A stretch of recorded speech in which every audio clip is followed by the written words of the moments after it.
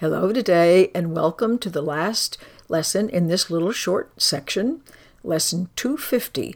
Let me not see myself as limited. I do not want to see myself living in a prison. Therefore, let me behold the Son of God, that would be everything, in this limitless light today, and witness to his glory.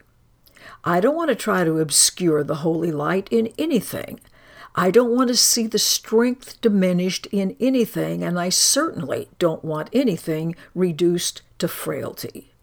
I don't want to perceive any lacks in anything or anyone that would attack his sovereignty. Remember, sovereignty means the supremacy, an authority, power, complete independence. I don't want any of those things attacked in anything else, and I do not want them attacked or diminished in myself. And so our prayer says, He is your Son, my Father. That means everything. And today I would behold his gentleness instead of my illusions.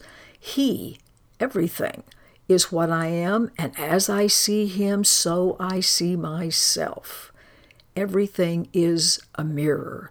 So today I just want to see truly that this day I may at last identify with him being your Son, capital letters. I want to see that I am that Son in all the glory, with all the sovereignty, with all the abundance, with all the strength, with all the light. That's what we all deserve. It's now our job to claim it. I hope you have a lovely day. I sure will look forward to seeing you back tomorrow, and we'll read another one of those What Is pages. Talk to you later. Bye.